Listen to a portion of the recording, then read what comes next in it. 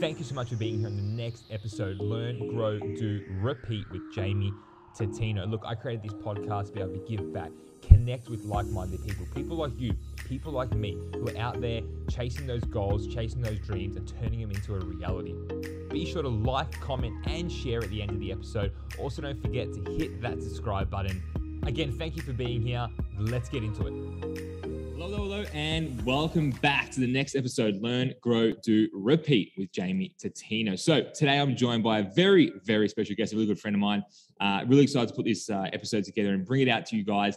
So hey guys, massive round of applause. Let's welcome Callum Rowe to the show. Welcome, Callum. Hey guys, hey Jamie, thanks for having me on, man. I've been watching this from a distance for a while, obviously. Love it. Connected on a personal level, but yeah, it's awesome what you're doing.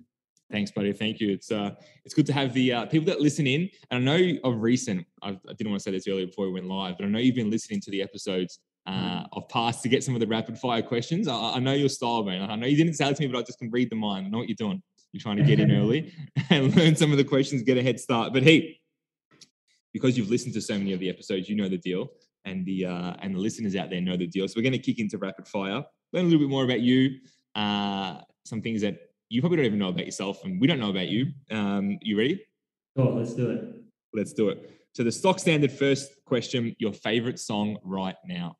Do you know when you asked this question to other people, I was like, oh, shit, I don't know what I would say, and I was like, going through my Spotify, like what I've been listening to lately. Red Hot Chili Peppers having a bit of a resurgence, a teenage resurgence. Parallel Universe, probably the number one at the moment. It really gets me going. I like it. See, guys, you can tell he came prepared. He's like, he knew the song, he knew the artist, he knew the whole thing. He even checked out Spotify. We call that cheating in rapid fire. I like it. Hey, man, favorite movie? I don't know if I could. Maybe like the Star Wars series is probably Star Wars Mad Max series is probably my favorite. Mad Max. Yeah, I don't mind Star Wars. I only like one or two of them. Yeah, the rest are a bit like whatever. Favorite book? Probably 10X by Grant Cardone. Bit cliche. Like some of Grant's messages now I don't enjoy so much, but some of it is just gold. And there's some parts of it, like if you're having a bad day, just like put on the audio book and it just totally puts you in the zone. 10X was one of like the first 5 audio books I listened to. And I was like, wow, yeah, I didn't know like this sort of stuff existed. Like I didn't know that you could play a bit bigger, you know. I like it. Favorite color? Probably everything I wear is black, so it's probably have to say black. And if you look around my house, all the furniture is black. So yeah. Easy color to work with. I like it. Go-to meal? Are we talking like healthy or like favorite? You decide. It's Korean fried chicken. Korean fried chicken is Korean fried chicken. Yeah. So we totally went opposite to healthy, but all good. Yeah. Favorite TV show? Probably Peaky Blinders. Tommy Shelby is nice. Yeah, nice. First job? First job? Well, I grew up on a dairy farm, so my first job was milking cows, really. No one was paying me for it, probably. And then after that, I worked at Coles. There you go. So the milk that you were milking from the cows, you were then going on to sell. I like it. Yeah. I like it. Hey, your biggest celebrity or sporting idol growing up? Yeah, that's a tough one. Matthew Richardson, actually. That's not tough at all, man. It was Richo, 100%. Richo, man. You know he sucked? No, what do you mean, man? Superstar. Could kick a goal from 70 meters out, but couldn't kick him from 5 meters in front of him. I like it. Hey, what was your was your celebrity crush growing up? Yeah, that's a tough one. It was probably someone on Neighbours, but I can't really remember. Yeah, not sure. Those listening, Neighbours is like a reality show that is on at like 6:30 every night. It's actually not on anymore. But there you go. What's your pet hate, Callum? Just anyone that's a victim. Anyone that thinks the world's out to get them in any regard, like personal, business, relationships. Yeah. I think we're sort of seeing a little bit of that more and more now as we dive deeper into these lockdowns and these current situation we're in. It's pushing people down that path. Are you more of a book or audiobook person? Definitely audiobook. I can't sit still, so I like it. Summer or winter? Summer. Summer, easy. What is something that you haven't done yet that you really want to do though? Probably skydiving. Never been skydiving. Nah, and they land across the road from me. And I'm always like, I know they do right there. Man, I'm telling you, best thing. yeah. So good. So good. Probably you should put that on the list of things to tick off before 2021 ends, if we're allowed to ever out of our houses. Yeah. Sum up your mindset in one word.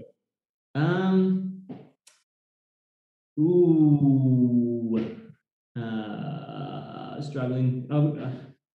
That's Probably, not the word, though, is it? Yeah, no, that's not. I just say deliberate. I just like to have a very deliberate mindset about exactly what I'm trying to achieve with everything in my life. I like that, man. It's a very precise answer. I haven't had that before, and I like it. I like it. What's your proudest moment personally and proudest moment professionally? Proudest moment personally, probably I like some sporting achievements when I was younger, or recently the ultra marathon I did. The end of that was pretty amazing. And then Definitely touch on the and ultra. then yeah, and then professionally, it was probably my first gig as a mortgage broker. I'd only been there like 3 months, and I wanted to beat everyone. I'd never been in finance before, and yeah, it took me about 3 months, and then I was top dog after 3 months. So that felt pretty good. Good effort. I like it. I like it.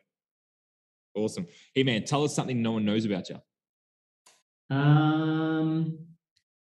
I am a big time plant dad. I love plants, as you can see behind me. Plant dad. Yeah. Is that a real or is that a fakey? No, that's a real one. That's a real one. Yeah. So when you say like plant dad, like you're full into it, like yeah, like everything, fertilizing, watering, the whole thing. Take cuttings from trees I see in the street, grow them in water, that sort of stuff. I didn't even know that. Yeah. Wow. Okay. What's your on that? What's been your like most, proudest growing of a tree moment? I don't even know what to call it. Yeah, it's probably when you have a plant that maybe you neglect it for a while and it dies and it looks like it's basically dead, and then you bring it back to life. There's one particular plant that I really liked, and I put it in a spot where it didn't get much sun. I was really busy, and then eventually it came back to life. So yeah. Well, this is a whole new topic that we're gonna have to speak about on this podcast. Like, I'm sure there's so many people out there who want to grow plants and stuff. It's like, what else do you do in lockdown? Go to Bunnings and buy plants. Yeah. I like it. Man, that's thrown me off a little bit. I didn't expect that. That's good. Hey, if you could choose to have lunch with any one person, 2-hour time limit, who would it be and where would you do it? It would have to be Michael Jordan. I think that's probably a pretty standard sort of response. And I reckon I'd go wherever Mike wanted to go. It's Michael Jordan. Like, I'd just say, wherever you want to meet Mike, we're meeting there. Done. Macca's drive-through. The order? Macca's drive-through. That'll probably be, Yeah, sure. Let's meet there. What was 10-year-old Cal like? 10-year-old Callum he was a massive crybaby, actually. Big time sook. Just like into the world, or did you have older brothers or siblings, or what just anything? Yeah, I don't know. I think like parents divorced, and I was just a bit of a sook, I guess. It took me a bit of time to grow up and get some stones. I like it. Last question. Favorite superhero? Don't really watch superhero movies, to be honest. Favorite movie character? It has to be someone from Star Wars, like Yoda. I like it. He's always got the philosophy. He's always got the words to say. His quote's still right on 15, 20 years later now, which is awesome. Man, that is rapid fire. Congratulations. You can put that on your resume now. Love it. Hey, man. So look, an incredible journey. I don't know, we've been mates for some time now. And then more recently, like you touched on there earlier, doing the ultra marathon, going out on your own into the brokerage world. You specialize a lot in businesses and helping small to medium-sized businesses and working with entrepreneurs as well. For you, I guess we can go back as far as you want, or whatever, however far you feel comfortable. Crybaby 10-year-old Callum transitioned into a man at some stage. What happened during school did you go straight into mortgage brokering? Did you do something else? Did you like give us a bit of a background into how you got to where you are now? And then we'll definitely dive into some tips and some strategies, because I know a lot of people out there, again, as we mentioned earlier, probably during this time, are going to need some, foundational support, ideas, tips, and we can definitely do that for them as well. But yeah, bring us back as far as you feel comfortable, and into how did you get to where you are now? Yeah, well, from Crybaby Callum into school, and then I kind of liked school. I was good at school. I was good at the maths and the science, and I loved playing sport and everything like that. And then I was just kind of pushed towards engineering my whole life because my dad was an engineer. So finished school, did civil engineering, and then pretty quickly realised that I just hated it. I worked for probably 18 months outside of it. And then it was a bit of a crisis at like 23, I guess I was, because I was, lots of pressure from my parents, and they were like, oh, you want to quit this? Why would you want to do that? And then I just took my first job in sales on the phone. I was selling courses, education courses, really slimy industry. But one thing about it is it was a really hard product to sell, which for me, it was great because I realised I really could sell, and I really become a student of sales and really excelled at that. And then I sort of kind of realised I need to move into something that's, sales related, which took me off the plan real estate. And again, really slimy industry. We were selling rubbish, like shocking products. But I was a bit naive as well. And well, you were outside of engineering, which like you didn't want to be there. So you're like, I want to do something. Yeah, exactly. Yeah. And then, from real estate, it just led me into mortgage broking. So I knew that I didn't want to be a real estate agent anymore, and I'd worked with a few brokers, and I thought this was pretty cool. But for me, I didn't want to jump into doing administration work. Like everywhere that I looked, they were like, oh, you need to be an administrator. And I was like, oh man, I can sell this. Like, give me the ticket and I'll sell it. So I looked around for a while, and then eventually I got a job at iSelect, which completely online. But the thing is, they basically let me jump straight on the phone and start selling mortgages to people. And, straight on the phone, I didn't really know much about what I was selling, but I knew how to sell it. And then, that kind of progressed into a team leader role there pretty quick. And then after that, they became like a franchisee at iSelect, I suppose. So it was my own business. Awesome. Was doing that for a couple of years, but I sort of realised that I had this desire to work with business owners. I've been gravitating towards them, but it wasn't really their iSelect client profile. They're more typically your mums and dads, online type clients. So I took an opportunity with a big mortgage broking group in Australia, who have a very heavy presence in that sort of marketplace. They made me a director after a while, and that went for a couple of years. So like an amazing business, award-winning business, one of the best in Australia, and just kind of got to the point where I realised that, all the opportunities were there in front of me, in terms of equity and everything else. But there's just, I suppose, this burning desire in my heart to do it all for myself and build my own brand and, structure something and look to give value to my staff and really occupy a space in the market. So that's kind of where it came from. And that's where you are now at Babylon, correct? Yeah. Yeah, Babylon Advisory. I like it. So what a journey though. Like going back, like left school engineering, did uni, went and worked for some time as an engineer, right? Then into sales, then into real estate, then worked for iSelect, did well there, moved on there to a larger, brokering business, and then recently gone out on your own. Was there any real pivotal moment? Like, well, you said you had that burning desire to do it yourself, right? While all those different careers, different businesses, was that desire always there to do something for yourself, or was that more recently to do something for yourself? In amongst all those different things, I had other little businesses along the way. So I probably first started, actually, the first business, I suppose you'd call it, was I was about 15, and it was before drop shipping was even really a thing. And me and this mate at school, we'd been buying shoes, so like Nike shoes, Air Jordans online from like Chinese websites. They were very common sort of in the late 2000s. Yeah. And then we had this idea, we're like, hey, what if we sell the shoes on eBay, but we'll never actually hold the stock ourselves? So we started listing the shoes on eBay, and then when the client would purchase them off us on eBay, we'd just go on the Chinese website and ship them straight to the supplier. And for a couple of months, things are going great. Like, when you're 15 years old, like making a couple of grand a month, like, absolutely, we're rich, man. Like, this is it. We pretty quickly got a couple of complaints. People complaining on eBay. Hang on, how come this parcel's come from China? It's supposed to be coming from country Victoria, and we got booted off eBay, and that was the end of that business. So that was it.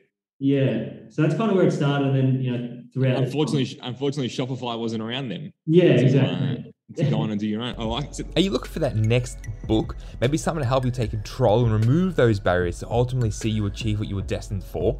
Be Great, a book I wrote that dives deep into building the self-belief and mindset, and also touches on the 6 key elements to achieving greatness. It's easy to consume and to take action on. Get your signed copy today at www.begreatthebook.com. Enjoy. So you always had that sort of entrepreneurial mind, always had the business sort of do something for yourself, make some extra cash, whether it's a side hustle or becomes a full-time thing like it is now. You always had that. Yeah. Okay. So why, I guess, you moved into sales. How did you get into sales from engineering? Was that just an accident? Was it just a job that came up? Did you have any idea what sales was prior to that? No, not really. I guess it was just more so that I needed a job. I was, 23, going broke basically. And, it's a sort of industry where there's super high turnover. So, absolutely, you always get a job, and there's always there's always a job in sales. Yeah, I like it. And then real estate, then into the iSelect, then the larger brokering. All right, cool. For you now at Babylon, obviously, how long's it been now? What, 3 months? 4 months, yeah. 4 months with Babylon. So for someone out there, before we dive into the tips, I want to really pick your brain a little bit. So I'm guessing you would have had a pretty decent income. So what I'm trying to get at is put aside COVID lockdowns, which is a really big thing at the moment, but even prior to COVID and even after COVID, there's always going to be a large percentage of people who have a career, work a full-time job, and one, either want to have a side hustle, or two, want to transition out into their own thing, right? For you, was there a moment that, I guess you're usually in not the worst time, in the hardest time of lockdowns as well, transitioning out of a full-time gig into your own thing? Yeah. What was the driver? Like, was there ever a moment you're like, I'm done, like I'm going to do this? Or did you start a little bit on the side, then sort of move full-time, or were you like cold turkey out and in? Like, how did it work for you? Like, what was some of the moments there for you? Yeah, it was probably a year in. They just made me a director of their business, and I guess I started to, I knew where it was going, what the next steps were after that, and probably just the realization that I didn't want it. It really started to, then the cogs start ticking in your head, and you start trying to piece together what it is that you actually, what you actually want. I, reached out to a few mentors of mine, other people that I respect in business, and it started to develop this vision over time of what I want my brand and my client profile, and ultimately, my staff, the culture that I want to build, and just turn into this greater vision that just kind of, it started. So you started building that vision while still working at the old place. Is that correct? Yeah.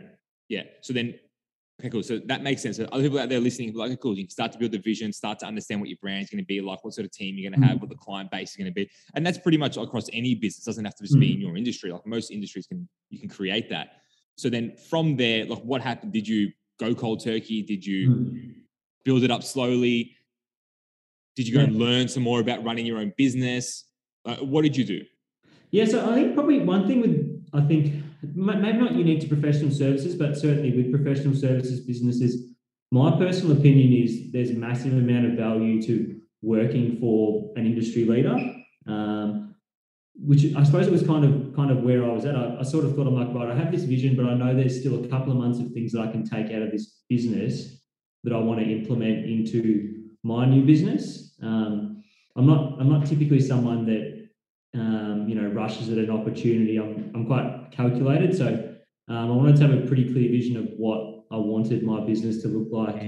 So that it just kind of took a bit of time to piece it together, and also whilst trying to soak up as much as I could, because especially in financial services, it seems like a very saturated business because there's a million brokers around, but in terms of businesses that operate in the space that I do, that sort of clear niche, there really isn't that many. So I was kind of putting together what that clear niche is and going to market with it, because there's a million brokers out there. If you don't have one and you don't have, a client profile that you can service better than anyone else, you'll just sort of fail into the abyss. Totally. I just wanted to have that absolutely nailed before I decided to take the jump. So you sort of knew already that you're going to go into that business / entrepreneurship brokering sort of space. Yeah. Yeah, cool. Okay, cool. So, and again, let's dive into that. Like, why that industry? Like, why did you go down that path? Because again, there'll be a lot of business owners, but there'll also be a lot of, I guess people in general who are, on the fence of side hustle, no side hustle, whatever, listening to this episode, listening in on the show. Why did you decide that would be the space that you want to work in? Well, first of all, they're just my people. Like I think any business should be built on your clients or anyone that you're interacting with. You want them to be your people at the end of the day. I love business owners. All my good friends are business owners. They're just the people that I like being around. So if you can start with the relationship first, the rest will come from there. And then the second part of it was probably more so my skill set, being an analytical guy. Really deep interest with the Australian finance industry, the taxation system. So it was probably the realization from working with a lot of other brokers and very experienced brokers that I really do excel at servicing those clients and understanding their needs and their business and what value I can add to them. Yeah. And those are kind of the two factors that drove me to that. Yeah, doing it. I like it. It's going to backtrack a little bit. So you've done a fair few different roles and jobs and industries and careers to get to this where you are. Yeah. Over that time, did you ever not lose faith or lose direction, but did you ever doubt, like, will I find what it is that I want to do? Oh, absolutely. Yeah, absolutely. If so, how did you keep pushing then? So the first time was after engineering, and I don't think I had the probably didn't understand myself enough to know that I was just kind of I'll get a sales job. And we'll just see how it goes. But probably 3 months into working in sales, that's what made me realise this is what I suppose I need to be into. But I think for me, I do have a good resolve in terms of I'll keep taking action on something until there's something else that's better in front of me. Like I won't just do nothing, I suppose. Yeah. Okay. Again, the message behind that is because. Personally, even me too. Like I've transitioned between a few different things. I've tried a little bit here, tried a little bit there, but was there something like, what was your driving force to continue? Like, even though once you found sales, you still, in a way you are a little bit sales now, but it's a little bit different side of things. So how did you keep pushing to say, well, 3 months into sales, I've realized I was good at, I should be down here. Yeah. But then you still decided to go into real estate and then you still decided to go into iSelect. Like, was there transitioning points where you said, I'm over this, I want to go somewhere bigger? Like, how did it work? Yeah. I think what I was really chasing, Jamie, and it's something in all facets of my life, in personal relationships. I guess I just wanted to feel like I was giving value to people, on a personal and professional level. So it's like I can sell an education course, I can sell an off-the-plan property, but I think what I was really chasing is, being that advisor in some way, shape, or form. Whether that's people in my personal life who come to me for help with a personal problem, or if it's Absolutely. fitness related or business related, whatever it is. I think that's what I was really kind of yearning for, and I needed to find the right thing that I felt was valuable enough that inside me felt like I was getting what I needed out of it, but also that I was giving enough value to other people, delivering on your sort of needs as well in that space. Yeah. Did you feel that from back at the start, or did you develop that over time? Yeah, I think that comes from more the exploration of self and really starting to 100%. Understand yourself. Like 100%. When you're 24 and maybe you're doing well, you think you understand yourself, but and I'm sure now in 5 years' time, I'll be looking back at this moment and thinking, hey, you understood a bit, but there's probably this and this that you didn't quite have yet. Totally. Yeah. So talk us about that journey then, because I'm glad that we've sort of covered a bit. I'm trying to go a little bit deeper into, that process. You know what I mean? Like I'm trying to go into a little bit deeper into how you transition between 4 or 5 different careers to then get to where you are and what you learned from all of them and how it all sort of pieced together to be the perfect stepping stones to get to today, to get to your own business. Because again, you sort of get to, I can talk about my experience. You get to one thing, you're like, bang, this is it. I feel like I'm in alignment. 6 months later, you're like, okay, cool. Well, I'm still only 50% in alignment still. There's still something missing. Then move on to the next thing. and you bring everything, all the experiences with you to create something cool that works for you. Most importantly, like you said, you can give that value and be the assistance there for people, doesn't matter what aspect of life it is. So if, again, for those out there listening, you may not know the exact thing, but you might take one piece away from the current career you're in or job you're in or business you're in until you go to the next thing and you take something else and you take something else. Yeah. And then all of a sudden you sort of land on that one thing. It could be one of many, or the one thing that works well for you. I think just going back to that too, as much as you take the things that you know, out of all the different experiences, you take the things that you want out of it. I think you also certainly take the things that you don't want 100% out of it as well. Like it might, totally. you know, it might be that business owner that you work for, but you're like, hey, I think maybe he doesn't really care about any of his stuff, or you know, he doesn't care if he's not delivering value to anyone, or like totally those bits and pieces that you start to add together as well. Absolutely, yeah. And I love that. How like, you know, there's a lot of like you said, mentors, coaches, a lot of people out there with just a lot of really high profile people who say at the end of the day, like the more the things you don't do, it's just going to bring you closer to realizing that one or two things that you really want to do or want to be or want to have. You know, you go and try all the different foods in the world and then go and realize, well, my favorite one is this. You'll never be able to pick your favorite one unless you tried all the other ones. You know, so you have to go through those sort of challenging times, those failures, those learnings, those experiences to come out on the other end and really know who you are. Talk a little bit more about Babylon itself. So you work with small to medium business owners, you work with entrepreneurs. Ultimately, like, what is your role? Like, why would they come to you? Like, why would someone that says, hey, I need finance, I need money, what can they expect from you? What are some tips and strategies? I'm going to ask you like 4 questions in one, and you're going to be so smart and remember them all in order. And answer all. What are some tips and strategies? What should they need to know in the current climate, more especially, Cal? That's why I really wanted to get you on now during what we're like going through. Yeah. What can they do? What do they need to know? Yeah.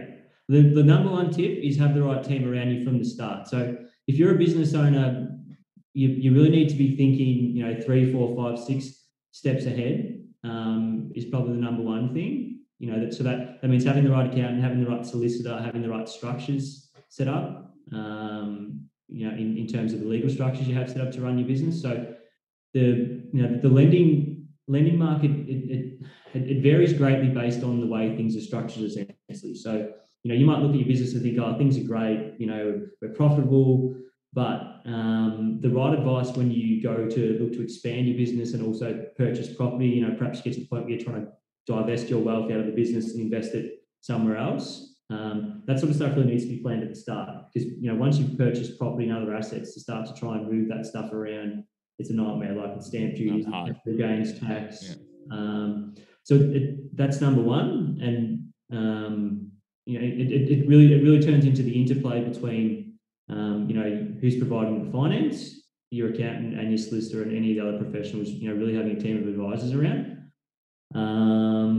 Number 2 would probably be having, it might sound strange, but having your business banking with certain lenders can be beneficial versus other lenders in terms of long-term lending prospects. So like the last 5 years, if you have your business banking with ANZ, you know, as a young business owner looking to get into the property market, it's going to work out far better if it's with ANZ. You want to build a relationship with them straight away. So it's also leaning on, you know, a broker that really understands that segment of the market to give you the right advice to put those steps in place from the start. So if you are doing, if you are in business, try and really build a connection, build a relationship with that one bank / lender. Yeah. And then, because then you can leverage that across personal stuff as well. Is that what you're saying? Yeah. Yeah. Cool. Okay. What else, man?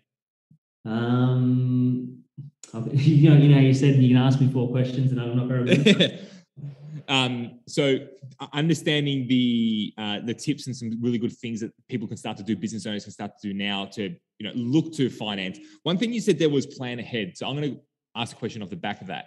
What happens if you're only new, you're 6 months in, like you don't know if you want to buy property, you don't know if you're going to buy cars, you don't know what that all looks like. Is it still worth going to seek advice on how to structure all that? Or would you say, let's do that later? Yeah, definitely. Yeah, not initially up front, but it's probably at the point in time where your business has been trading for a few years, you know, and things look good on paper. to be able to think about what that next step is. It could be, do we want some funding to try and expand the business, or, me as the director, I want to purchase my first property. We've saved up a bit of money now. That's probably the point in time that you would do something like that. Make some changes. Yeah. And especially probably specifically with that around tax time, like when you're working with your accountant, putting the figures together, you've got to remember that primarily your accountant is tax focused. So they're just going to be, asset protection, but also tax focused. They're going to be looking to minimize your tax bill. But the interplay between a broker and accountant is more so, hey, how do we ensure that you've got enough income, demonstrable income to the bank, that you can do what you want to do? Because, let's say you do your tax return, if you're going to be looking to borrow any money, you're going to be using that, effectively for the next 2 years likely.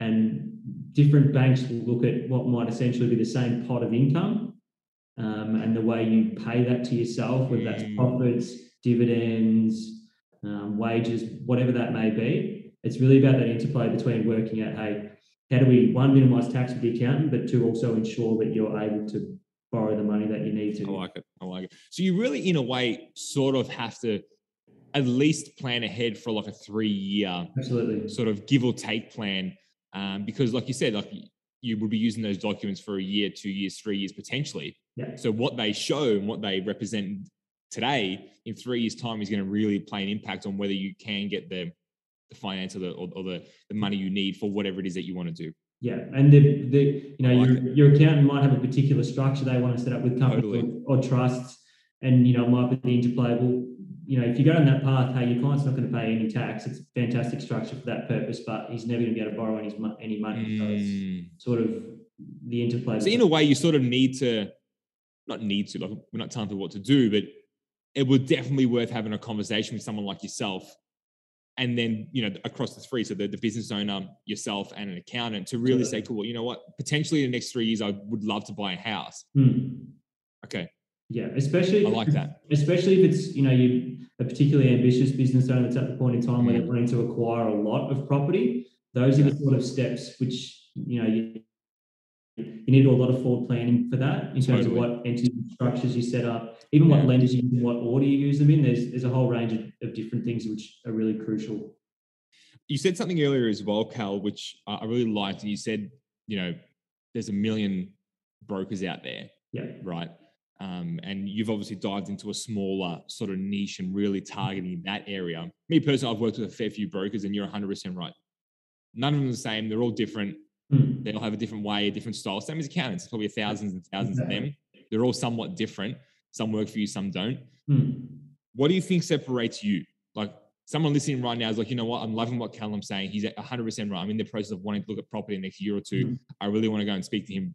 I'm going to book in a call. I want to do whatever I need to do to chat with him. Yeah. Why would they say, you know what, I want to go and chat with Cal? Yeah. Well, I suppose I would probably lean back to the way I personally do business. And I get the sense maybe you're the sense, Jamie. It doesn't matter who I'm doing business with. I want them to be a specialist in what exactly they're doing. Like if I'm going, a perfect example, I do a lot of running. I wanted a physio, and I'm looking for a physio that just works with people that run a lot. Because like there's a million professionals out there in any industry. It's really about finding someone that is their bread and butter. So absolutely. And on a personal level, it's probably more so. I just love the problem solving aspect of working with business owners. You get mum and dad with a couple of pay slips. It's pretty easy to work out what's going on, but really diving deep into what someone's got going on. It's a challenge that I just love, I suppose, and I think that delivers the best outcomes because I genuinely love putting all those. You're invested in it, like you're equally as invested as much as them because you want to see them, and it must be incredible as well to fast forward 2 or 3 years when all the work you've been doing over the time has seen them land that finance to get the property, seen them land the finance to get the new factory for their business or get the car or whatever it is, So to have someone that's on your team that's equally as probably invested as you to make sure you get the result. Yeah. Because they have a genuine burning desire to see you do well. Because no denying it, on the flip side of that, you're also going to do well as well. So there's it's a win-win for everyone, which I love.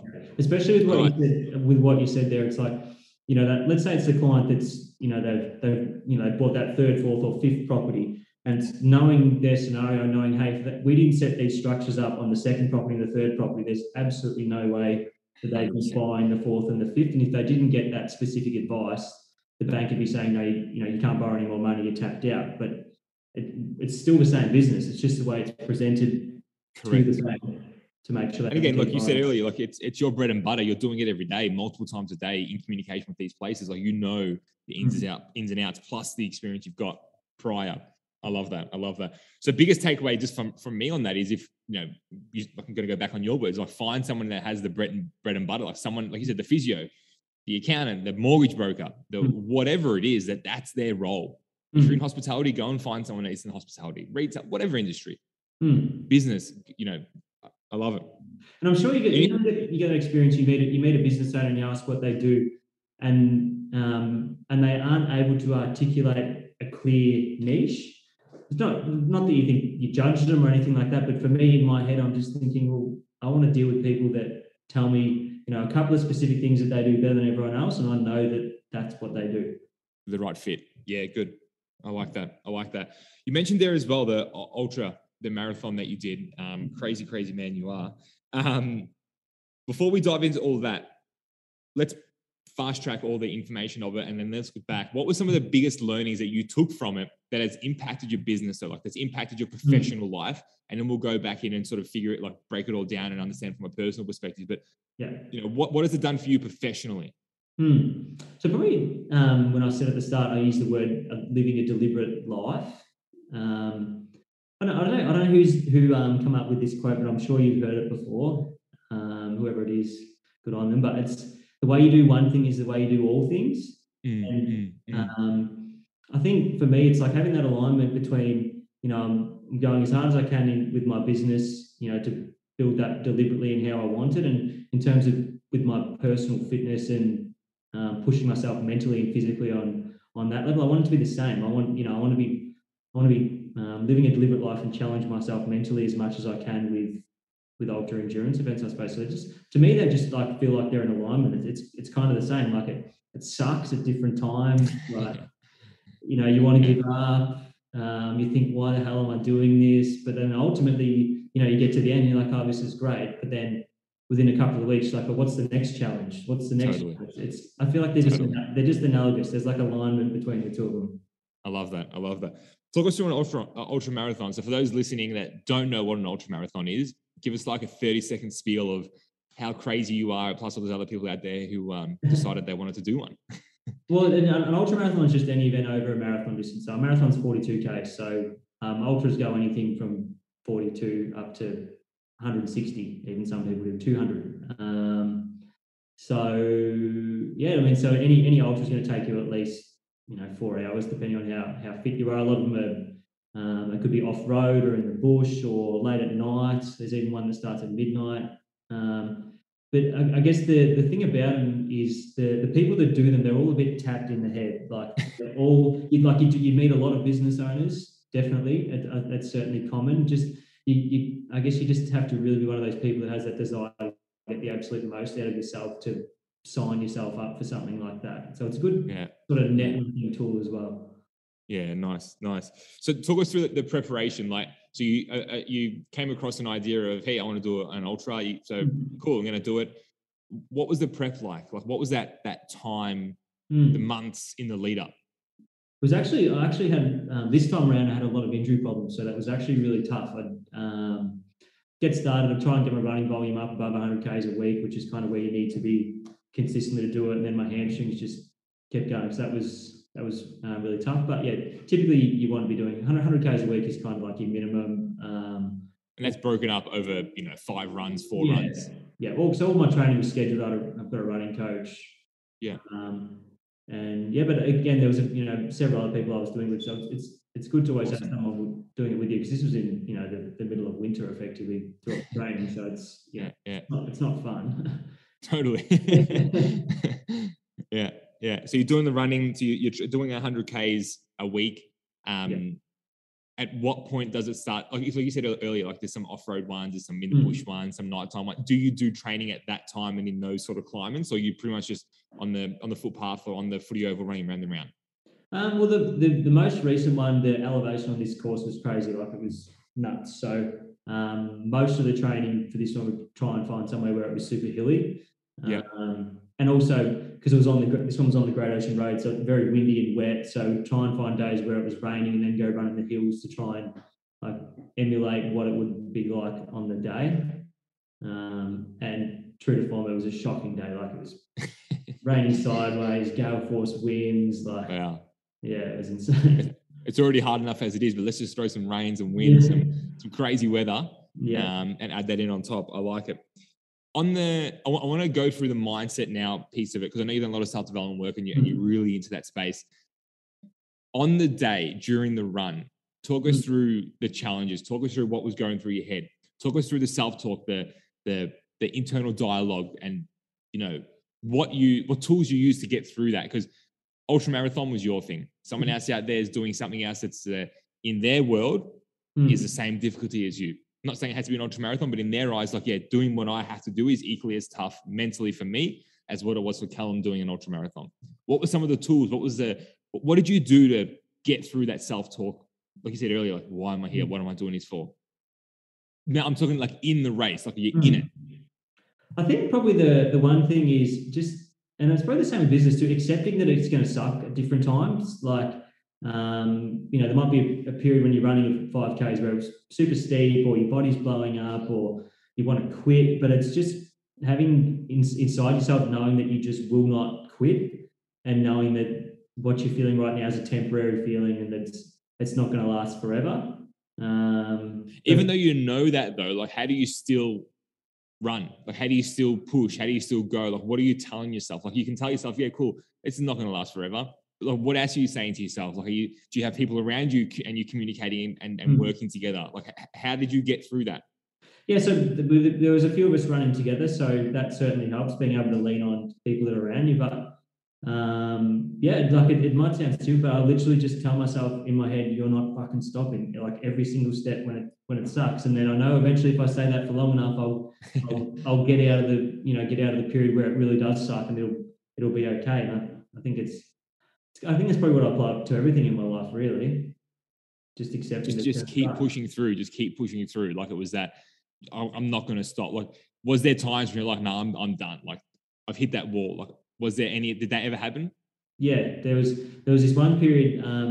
So there's a really crazy steep hill, and I was running with two other guys, and so on really steep ultra bits, it's best to just walk them, because they're so steep that you actually, like, you burn far more energy than what you would if you're running them. So, we're running for a couple of 100 meters, and I got a little bit cold, and an old injury in my knee started flaring up, and it was like super painful, like unbearable. And I was trying to get back to a running pace, and I couldn't do it. Like, it was just insanely painful. But it was the same thing. I was like, I just know that I need to get warm again, and then this will disappear. So for the next like 2Ks, it was just like, felt like it was crunching every single step, but I just kind of just knew that I had to get through that. And then I had a heap of Eurofins, which helped out as well. And then that was probably the one point. It sort of just like disappeared, and then you sort of just kept powering on, keep pushing through.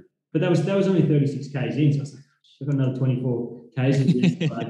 like it was literally to the point where every time I'd step, like, I was like, wanted to scream, like, but eventually I got warm and it went away. So went away. I like it. And I guess that sort of goes back into the training, the practice, the research, the conditioning prior to then understand, well, cool, this potentially could happen during the race. This is how I'm going to handle it. Yeah. If this happens, I'm going to attack it from this angle. If this happens, I'm going to talk to this person or do this thing. Yeah. And again, I'm sure I like how you're referencing it back to the business a lot. Yeah. Let's say, what would you say in personal life then? Someone listening who doesn't have a business, who never ran an ultramarathon, who doesn't exercise, could you reference it back for them to say, cool, well, you can use it in this terminology, like you could use it in this method? I think probably the network thing is the massive part. Like I said, that I was running with people. You've just got to have your people that you can lean on. It doesn't matter what you're doing and what you want to have success in. It's having people around you that are going to push you through those circumstances, not bring you down with them. Getting the right people around you, Cal, not even just in this, but just in general. I know it's a really big thing. A lot of people talk about, like, build your network, build your team. It was the first thing you said earlier, get the right people around you when we're talking about Babylon and getting the right advice. You said it here as well, like get the right people around you. How did you find the right people? I think probably you stumble through a few people that aren't the right people. And again, going back to what we were saying, you start to realize, hey, like whether that's like relationships, friends, even family, you're like, you know what, like, there's so much about that person that I know that I just never want in my life again. And then trying to, I suppose, you look at people, you're like, I want that person in my network. It's like, how can I find a way to bring them in on a personal level and give value to them, so we can both help each other. I like it. What was the one biggest thing, Cal, you took from the ultra marathons that you've done, and that you're in the training, in the actual event, everything you've done around that space? What would you say is the biggest learning lesson for you so far? Because I know you're going to do many more, like there's no denying that. So far to date, what's been that biggest takeaway for you?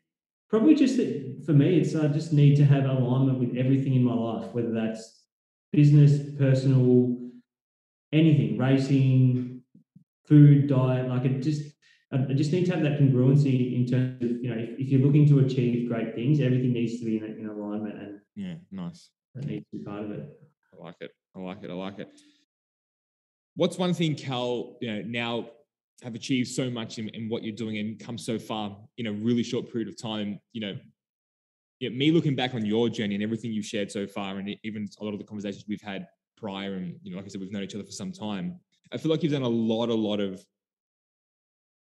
not practice, but you've been in the game for so long, trying different things, learning a lot, didn't like this, didn't like this, took this, didn't take this, to now get to where you are, to have quite a successful business in the first 3 to 4 months of what you're doing. Would you say that success you've had so quickly, it's not quickly, but in that period of time, is all back on the back of everything that you've taken away and the mindset you had over those 3 to 4 years? Yeah, even longer. Yeah, absolutely. Probably, I'm a bit of a sponge. Like I just like to learn anything. You can probably never learn too much. So even though in terms of timeline, some of that stuff didn't last that long. Anything that I do, I'm completely engrossed in what I'm doing, and I find that to be powerful. You're just able to absorb everything. So probably just jump head first into anything that you're doing at the time, and if it doesn't work, just jump head first into something else. Totally, and take the positives of it. What's one thing you wish you knew 10 years ago after all those years of learning? Like 10 years ago, like you said earlier, like 5 years from now, you're going to look back and say, well, you were good, but this is where we're at now. 10 years ago, if you could say, you know what, I wish I knew this, what would it be? I think it's probably just to really challenge yourself about, it's like, is my action here, is it based on what other people think? I feel like there's so much of what we do, especially when you're younger, that you think, I don't care what other people think, or I'm doing this for me. But I think if you strip so much of it back, you really do understand that a lot of it is driven by other people's opinions of what you are or should be doing. Totally. So like disconnecting from that and really pursuing what it is that you want to do. Like peel back the onion to go into the center and really find, what does Cal want? What do you want? Take the ego out of it, because they're all just ego-driven activities. 100%.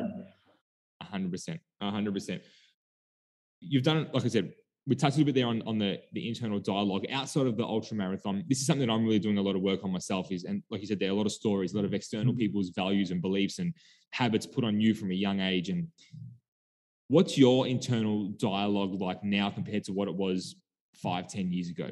Like, how do you talk to yourself? Like, what's because your voice is the only voice you hear 24/7. So what's your internal dialogue like? Like, what's your mindset like?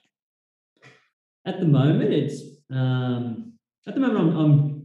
might sound stupid, but I'm chasing challenges. I want new challenges all the time.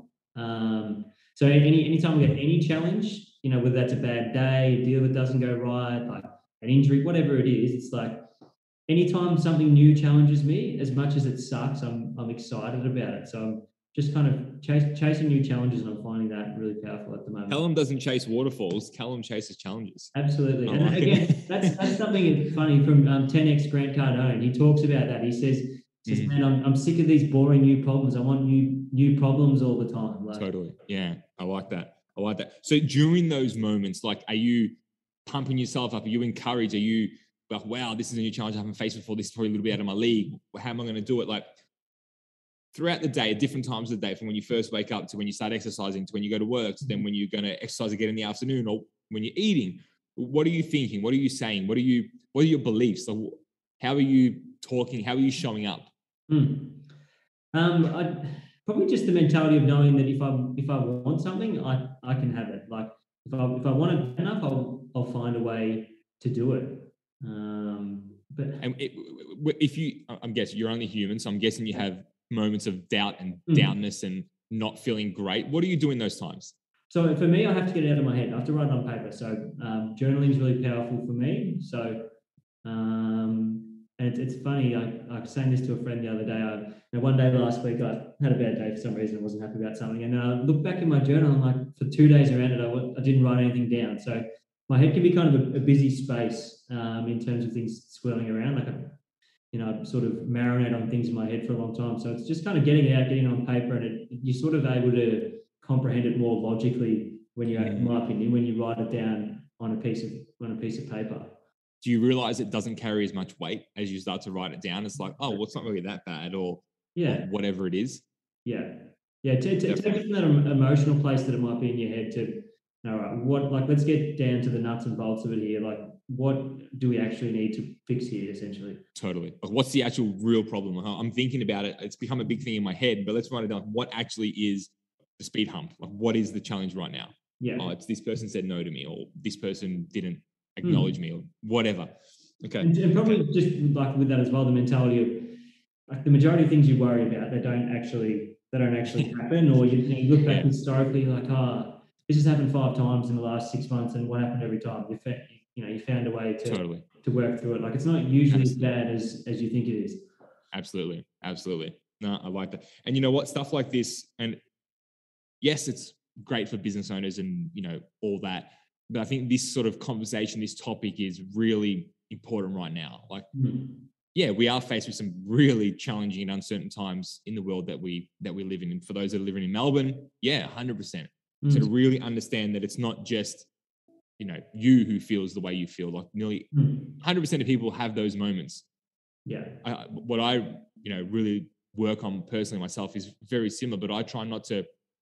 My mindset and my self-talk is if I feel shit or whatever it is, I know I got to get out and go for a walk, do something, listen to music, change my state, like go and do something else. But I also don't, the reason I do that is because I don't want to let that drag on for too long. Like I don't want to swim in it. I don't want to stay in that down state, that down moment, that whatever it is. Because I know if I stay there, all of a sudden it's a day, 2 days a week. And then I'll look back and be like, shit, I felt this way for a week. Yeah. So I really want to work on, I'm really conscious now of working on that. If I don't feel the way I need to be feeling, I'm happy to stop doing what I need to do, what I'm doing, and like just go and, like I said, do something different. Because there's no use me continuing doing what I'm doing, feeling shit. Yeah, you're right. Just like even if it's just a walk, get a coffee, or I think absolutely. There's to me probably similar to there's peace in movement and action. Like it doesn't matter what it 100%. is. Like, it doesn't have to be running 100 miles an hour. Like it could just be something simple. Absolutely. It was funny. Even yesterday, I was talking to my missus, and she's like, "Yeah, like for you, you enjoy running. Like for you, it's somehow weird that you like going for a run and exercising." And even thinking about it now, I was like, I do. Like I actually get a lot from it. Like I actually enjoy that process. Like, that's my peace. Like that's my meditation. Like especially early in the morning. Like I love that. Yeah. Getting home, at 5:30, and you've just covered 6Ks, 7Ks, whatever it is. It may not be a lot in your world. People put someone that runs ultras. But still like that feeling of you've achieved something, like you've done something, you've put your body to work. For me, that's great. Like I love that.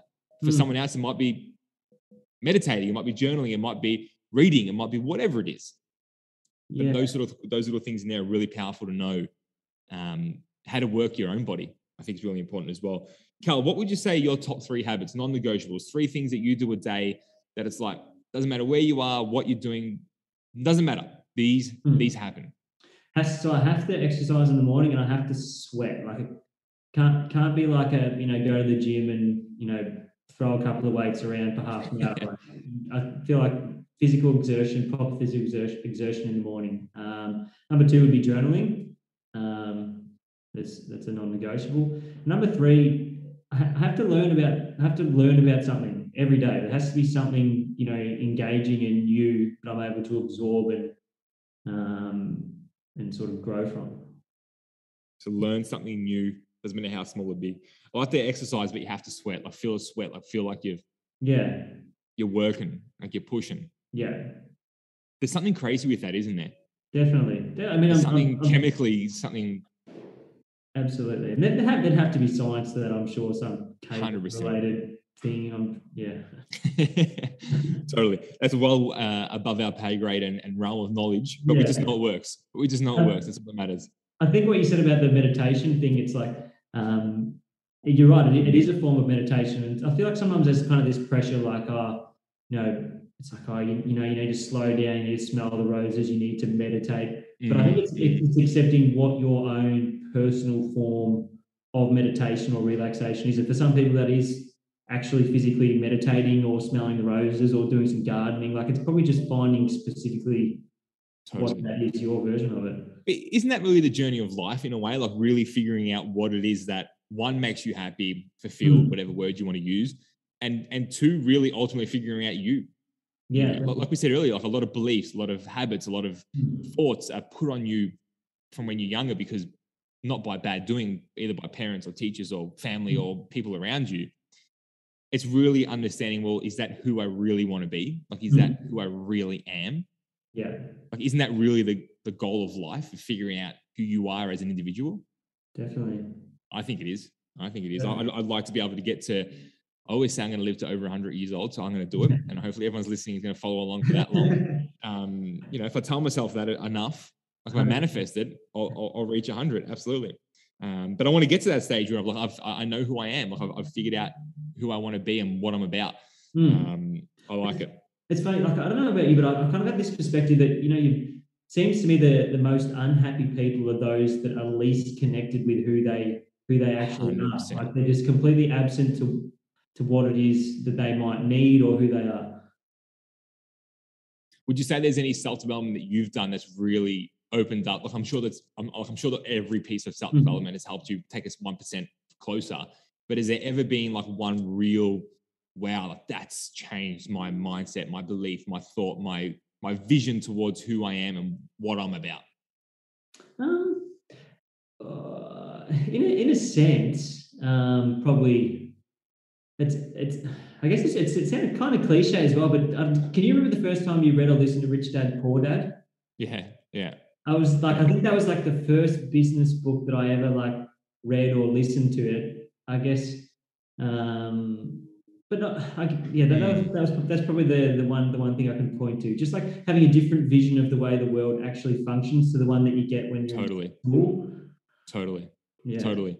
I agree. Because that was probably I think that was like my third audio book I listened to. Yeah. And at that stage, I was still a tradie, and I had only been from school straight into trade, so I didn't really know anything else. Yeah. And then realizing that there's this guy has two dads. Yeah. And then realizing that there's a story, and realizing that, wow, you can do all these things outside of just working 9 to 5 or 7 to 3 as a tradie, whatever it is. Yeah. That similar experience for me, like it was like, wow, like there is so much more out there. Yeah.